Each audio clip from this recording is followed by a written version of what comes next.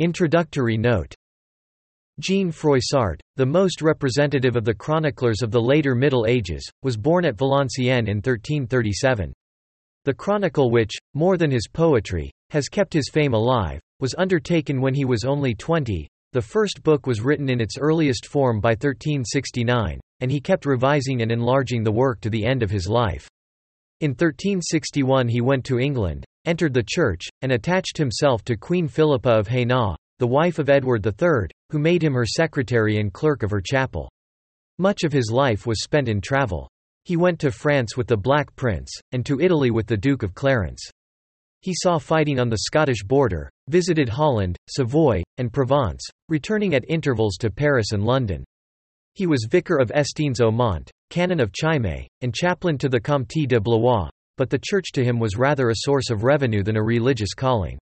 He finally settled down in his native town, where he died about 1410. Froissart's wandering life points to one of the most prominent of his characteristics as a historian. Uncritical and often inconsistent as he is, his mistakes are not due to partisanship, for he is extraordinarily cosmopolitan. The Germans he dislikes as unchivalrous, but though his life lay in the period of the 100 Years' War between England and France, and though he describes many of the events of that war, he is as friendly to England as to France. By birth Froissart belonged to the bourgeoisie, but his tastes and associations made him an aristocrat. Glimpses of the sufferings which the lower classes underwent in the wars of his time appear in his pages, but they are given incidentally and without sympathy. His interests are all in the somewhat degenerate chivalry of his age, in the splendor of courts, the pomp and circumstance of war, in tourneys, and in pageantry.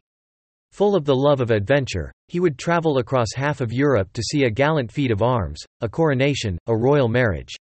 Strength and courage and loyalty were the virtues he loved, cowardice and petty greed he hated.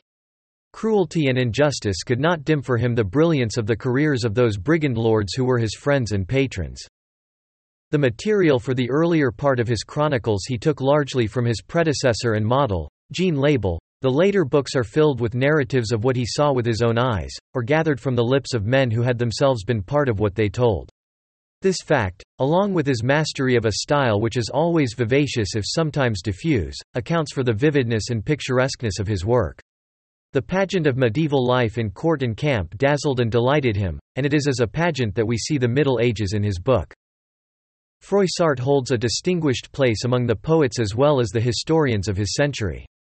He wrote chiefly in the allegorical style then in vogue. And his poems, though cast in a mold no longer in fashion, are fresh and full of color, and were found worthy of imitation by Geoffrey Chaucer. But it is as the supreme chronicler of the later age of chivalry that he lives. God has been gracious enough, he writes, to permit me to visit the courts and places of kings, and all the nobles, kings, dukes, counts, barons, and knights, belonging to all nations, have been kind to me, have listened to me, willingly received me, and proved very useful to me. Wherever I went I inquired of old knights and squires who had shared in deeds of arms, and could speak with authority concerning them, and also spoke with heralds in order to verify and corroborate all that was told me.